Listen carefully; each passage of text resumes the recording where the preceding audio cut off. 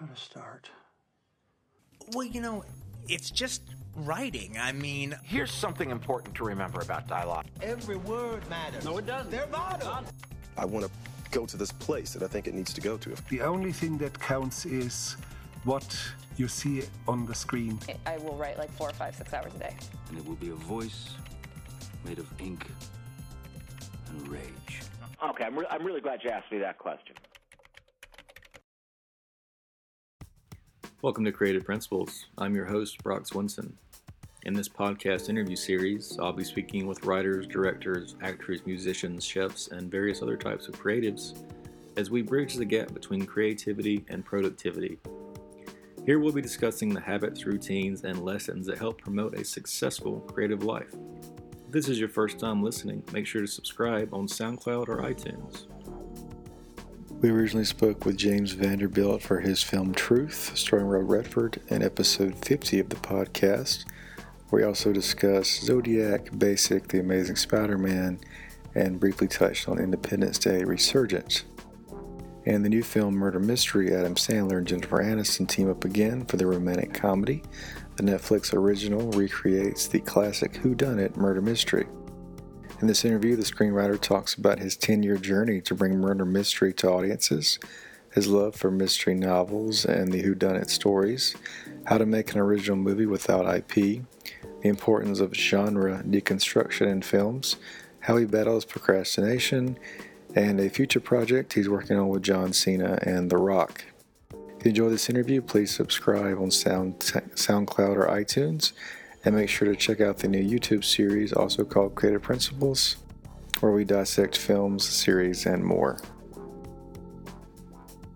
I actually wrote the first draft of this before Truth. I actually wrote it about 13 years ago.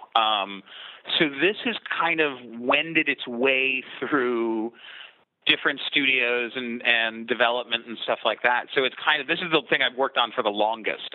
So it's kind of amazing to actually have it come to fruition. But it was sort of pre-Truth around the time of Zodiac. I had a drinks meeting with Trip Vincent, who was as another producer on it, and an executive named Jason Reed, who was working at Disney at the time. And we started just talking about all of these movies we loved as kids, like Murder by Death and The Last of Sheila and Foul Play, and Clue obviously is a big one. And I grew up, reading Sherlock Holmes and Agatha Christie and watching Columbo. Like, my family was very mystery-based family. So, which is a weird thing to say, but like, we just, that's kind of all the stuff I grew up on. And we talked about how you kind of couldn't make those movies anymore, and how it's just, the idea of having a scene in the third act of a movie where the detective calls all the suspects together and explains the case, it was sort of impossible to do. And, once we started to talk about how impossible it was to do, I started to think that we should really try and do it. And so we ended up setting it up at Disney, and that's how it started. What do you think the most difficult aspect was? Like, you've got that kind of genre, but this is not connected to any IP. Was that kind of part of the problem in the way that the film industry has been changing over the last decade or so? I do. I think part of the reason it was tough to make. There was no IP, and it was an original idea, although it's rooted in a lot of sort of genre and historical stuff. I think part of it was the tone, on the page was, it's a very specific tone. It's a comedy, but it's also a genre deconstruction. And I always loved the idea that these two characters walk into almost a different movie that they don't belong in. You know what I mean? Is this couple from Brooklyn sort of crash lands in an Agatha Christie story. And then I also think part of the issue was just, who wants to take a chance on, a modern day murder mystery. It's not like you could, there weren't, we talk about in this industry comps, and there weren't a lot of comps. You couldn't say, oh, we should totally do this because it's just like that big hit movie last year. Like, it's its own animal. And so I think that's what makes it fun, and that's actually a feature, not a bug. But, listen, when you're trying to get a movie made, it's a lot easier, these days, if you have a superhero or if you have a best-selling book or if you have, a piece of IP that was a big hit movie in the 90s that you want to remake, that's just an easier way to go, usually, to get something greenlit. So this is obviously kind of a mix of genres. It's definitely some comedy, some action, even some romance. Did it kind of start to move more in one direction versus another, like when Adam Sandler and Jennifer Aniston signed on for it, or started to talk to them about it? I mean, I don't think so, actually. I think it was always sort of this blend, and I think that was, what hopefully, I don't want to speak for them, but I think what attracted them to it wasn't just a straight comedy, that it had that kind of genre fun stuff, that it had the romance to it. And I know that, sort of both of them, it's one of the things that Adam and I talked about really early in the process was, this was, and it was always written this way, is it's a movie about a couple that's been together for a while, and 90% of romantic comedies start with two people meeting for the first time. You know what I mean? Like it seems like the story we always want to tell is that story of that first spark, that first love. And this isn't that. This is about a couple who've been together for, they've been married for 15 years, together longer, and still love each other very much and are still better together than they are apart. And that's just not a part of relationships that's usually explored in feature films. And listen, I've been married to my wife for 13 years now, and Adam's been in a long-term marriage and a lot of us have been married for a while, and we sort of all loved the idea of telling a story about that part of the relationship because that doesn't really get told. So when I first saw this trailer, I was kind of assuming it was one of the Adam Sandler's idea or something. That's kind of what you expect from some of his films, especially with the Netflix connections. Did anything change as far as like comedy wise, or do you think I guess what I'm saying is his first set of movies back in the day were very much like based around him. Do you think he's kind of moved in more of a total actor presence in some of his more recent films? Well, I mean, I don't know if I'm qualified to sort of comment on like the trajectory. No, I know I have an answer, but I think what's been fascinating about his career is that he loves doing those sort of great sort of Adam Sandler comedies, but he always has had one foot in, whether it's Punch Drunk Love or last year the Meyerowitz Stories, which I love. Like he's always had this ability to be a really wonderful, dramatic, and even comedic within the dramatic stuff actor. And I think it's just project for project to him. And I know with this, it was a situation where he had read the script and really liked it and called us and said, hey, I really like this. I want to do it. And for various reasons, we couldn't get it done when he originally called us about 6 years ago. And then when he ended up at Netflix, he brought it up again, and he brought it up to them and said, I really like this and I want to do it. And I think one of the things he responded to is it's a little bit of a different thing for him. You know what I mean? He's very good in it and he's very comfortable in this role. And it's sort of, he is playing that kind of American blue collar everyman, which he's so great at. But it is not, it's not a Billy Madison. It's not a Sandy Wexler. It's not, you know what I mean? It's the character isn't heightened in this. It's funny because I read a review of it that sort of said something that I thought was really smart. He's the straight man in this movie. It's he and Jen are actually the ones who are reacting to the craziness. They are not doing the crazy behavior. It's not the water boy. And so I think that aspect of it was really fun to watch him be able to play that and watch Jen be able to play that because she's so good at that. Let's talk. So you got these grounded characters as the couple. We're talking about like real life marriage issues, especially that they've been married for a while. Did that kind of give you the freedom to really play with these side characters? Like everybody on the yacht in that scene or those first scenes feels like some of them could be like a Bond villain type person. How did you kind of want to separate those characters to make them all very different on screen? Yeah, well, I mean, I think you put your finger on it. It really was sort of the rule I had for myself was if the married couple feels real, then you have permission to go as crazy as you want to with the other people. So it's sort of, there's a scene really early in the movie that I love, just their performances in, where they're just at home brushing their teeth and they get into an argument. You know what I mean? About, leaving the fan on or the air conditioning or, it's this dinner we went to and that, that guy ate too much. And that all, and the, an argument of Claritin versus Allegra, which is out of my own marriage, like all of that is, I think, great and real. And so that allowed us to sort of get to a place where there is a colonel with an eye patch and a fake hand. I mean, somebody gets killed with a blow dart later on in the movie, which is not something you see every day. So I do think, like, having them be real let us get crazy with the other stuff, but hopefully the movie always kind of feels tethered and grounded because of their relationship. So you've got a lot of credits, and last time we spoke about you have a very diverse resume. You have comedy in your films, but I wouldn't say you've really gone towards like making just straight up comedies as much. I was speaking with a showrunner named Victor Fresco who does the Santa Clarita Diet, and he he compared like doing a show but also a comedy. He said it's like Ginger Rogers does everything Fred Astaire does but backwards. What were some of the the extra challenges of the comedy part? I think, by the way, I think he's super talented, and I loved that show, and I wish it kept going. No, I think, my favorite comedies sort of growing up were comedies that were funny, but also there was a real plot to them. Do you know what I mean? It's like, if you go back and look at Ghostbusters, like, there is an actual story and plot and character arcs there. If you go back and look at Beverly Hills Cop, there's he goes to town to solve his best friend's murder. Like, Midnight Run is a great example of it. So I do think it's an interesting thing where you have to be able to execute all the stuff you would have to execute in a drama or an action film, but then make sure that every 30 seconds or so you're laughing.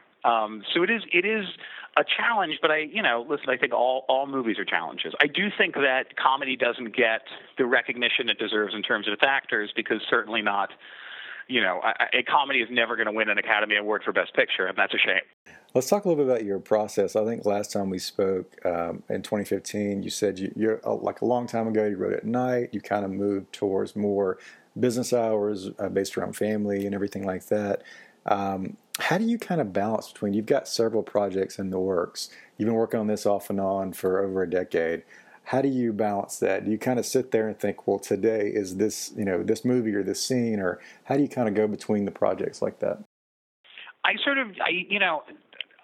look at, I've tried to sort of set my life up so that my procrastination is working on something else. So if I'm supposed to be working on X and I feel like I'm procrastinating, I'm accidentally working on Y. But it really is, it's, if you take a job or if you're on a certain film, if you're working on a certain draft, usually it's like, okay, I'm going to write this draft, and every day you kind of go in and do a few hours and work on it. I do like to work in the morning more because I have kids now, and they don't care if you've been up till 2 a.m. working on your script. They need their breakfast, so you're waking up regardless. So I like to work more in the morning after they're off to school and stuff. But I think it's I like to have a bunch of different things going at once. I produce as well as write. And so, I did last year House of the Clock and Its Walls.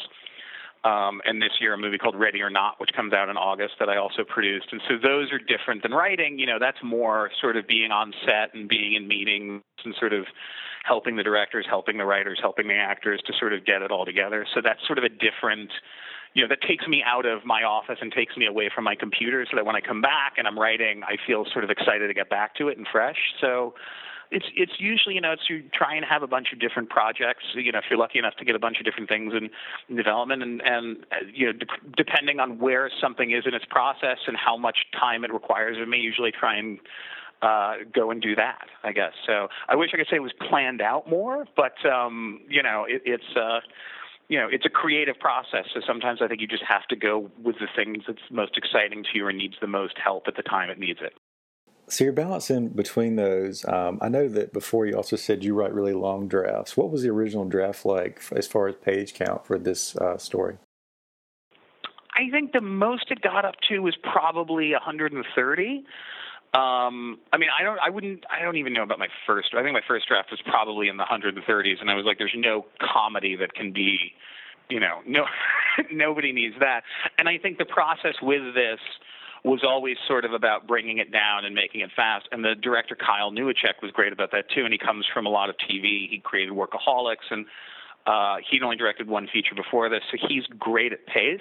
And so I think the challenge, even in pre-production, we got to a point where we were casting, and I went to Kyle and the other producers, look, I think we need to lose 2 suspects, because there were 2 other characters in the script originally who were suspects, who were on the boat, who went all the way through the movie, who didn't turn out to be the killers. And I sort of went, I think we're heavy. I just think we're spending, we don't need this many people in there, and it's just eating time and it's not giving us anything. So we ended up just not casting those parts and going with the parts you see in the movie there. But it's always kind of a thing to bring it down to the right level. And when I saw Kyle's first cut and it came in under 100 minutes, I was so thrilled, just because I feel like that's the right, everything has the right length. And if your movie is 10 minutes over the right length, it can kill it. It just can, you can feel like a slog, especially with a comedy. If you ever feel like you're way ahead of a comedy, it's just death.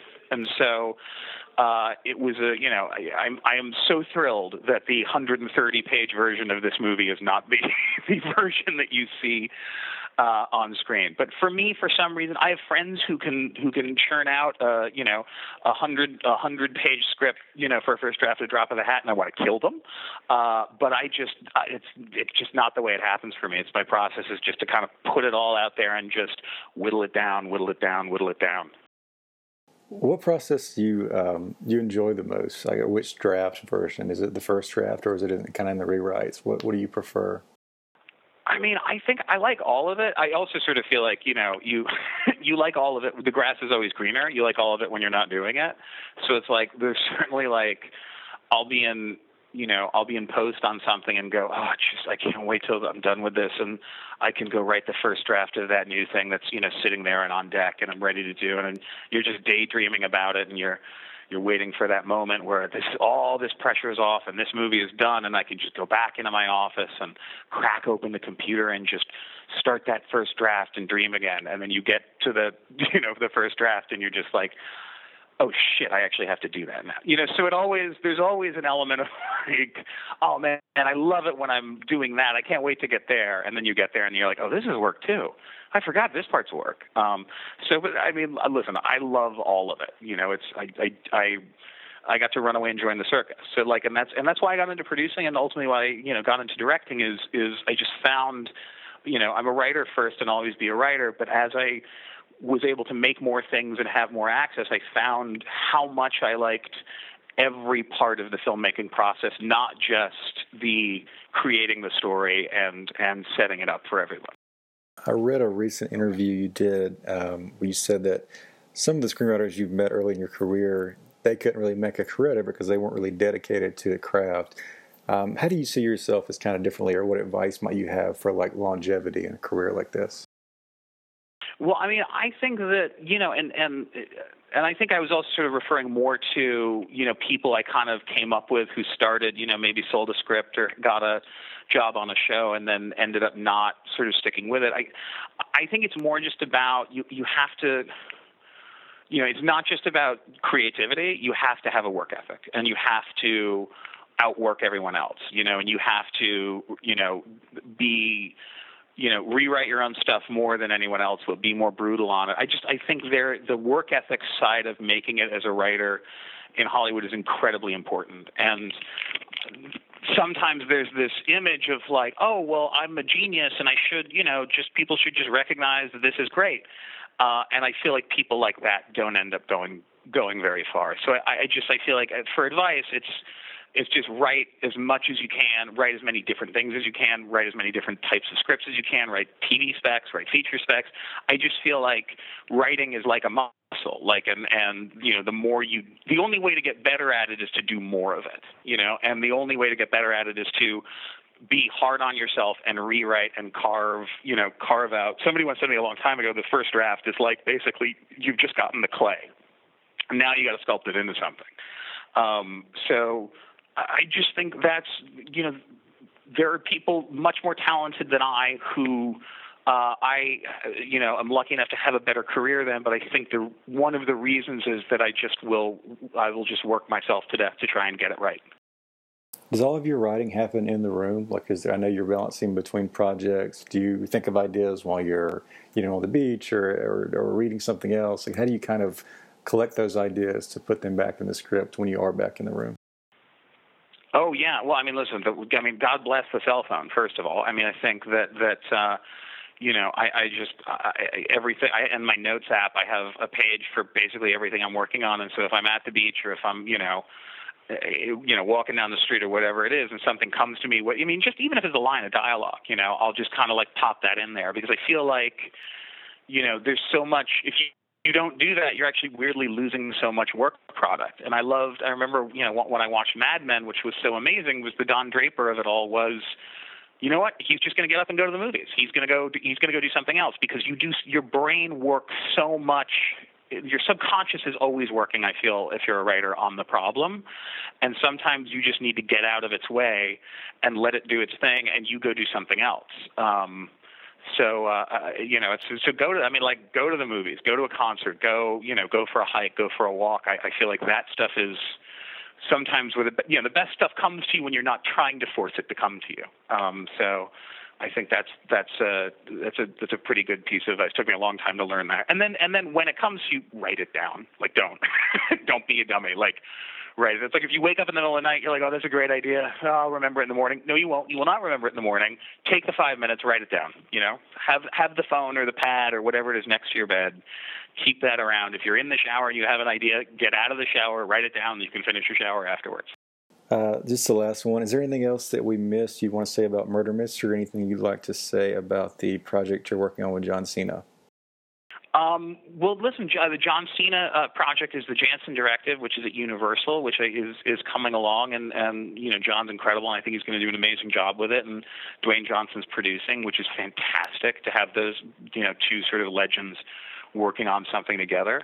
And then I have a movie called Ready or Not that the trailer just came out on Monday, and it's Fox Searchlight, and it's a fantastic trailer. If you haven't seen it, you should see it. The movie comes out August 23rd, and it is sort of a thriller comedy, and it's Samara Weaving and Andy McDowell and Adam Brody, and it's just a super fun movie called Ready or Not. And listen, Murder Mystery was, I think the one thing I will say about it is, after 13 years of trying to get it made, what's incredible to me is not only did we get the best version of the movie made, but, it was just announced that it was the biggest opening in Netflix's history. So for somebody, for me to sort of have a situation where I just wanted it to get made and be seen by a couple people, and I was like, I'm like, it's this little original movie, not based on any IP, that just, I dreamed up in my head, from it to go through 13 years of nothing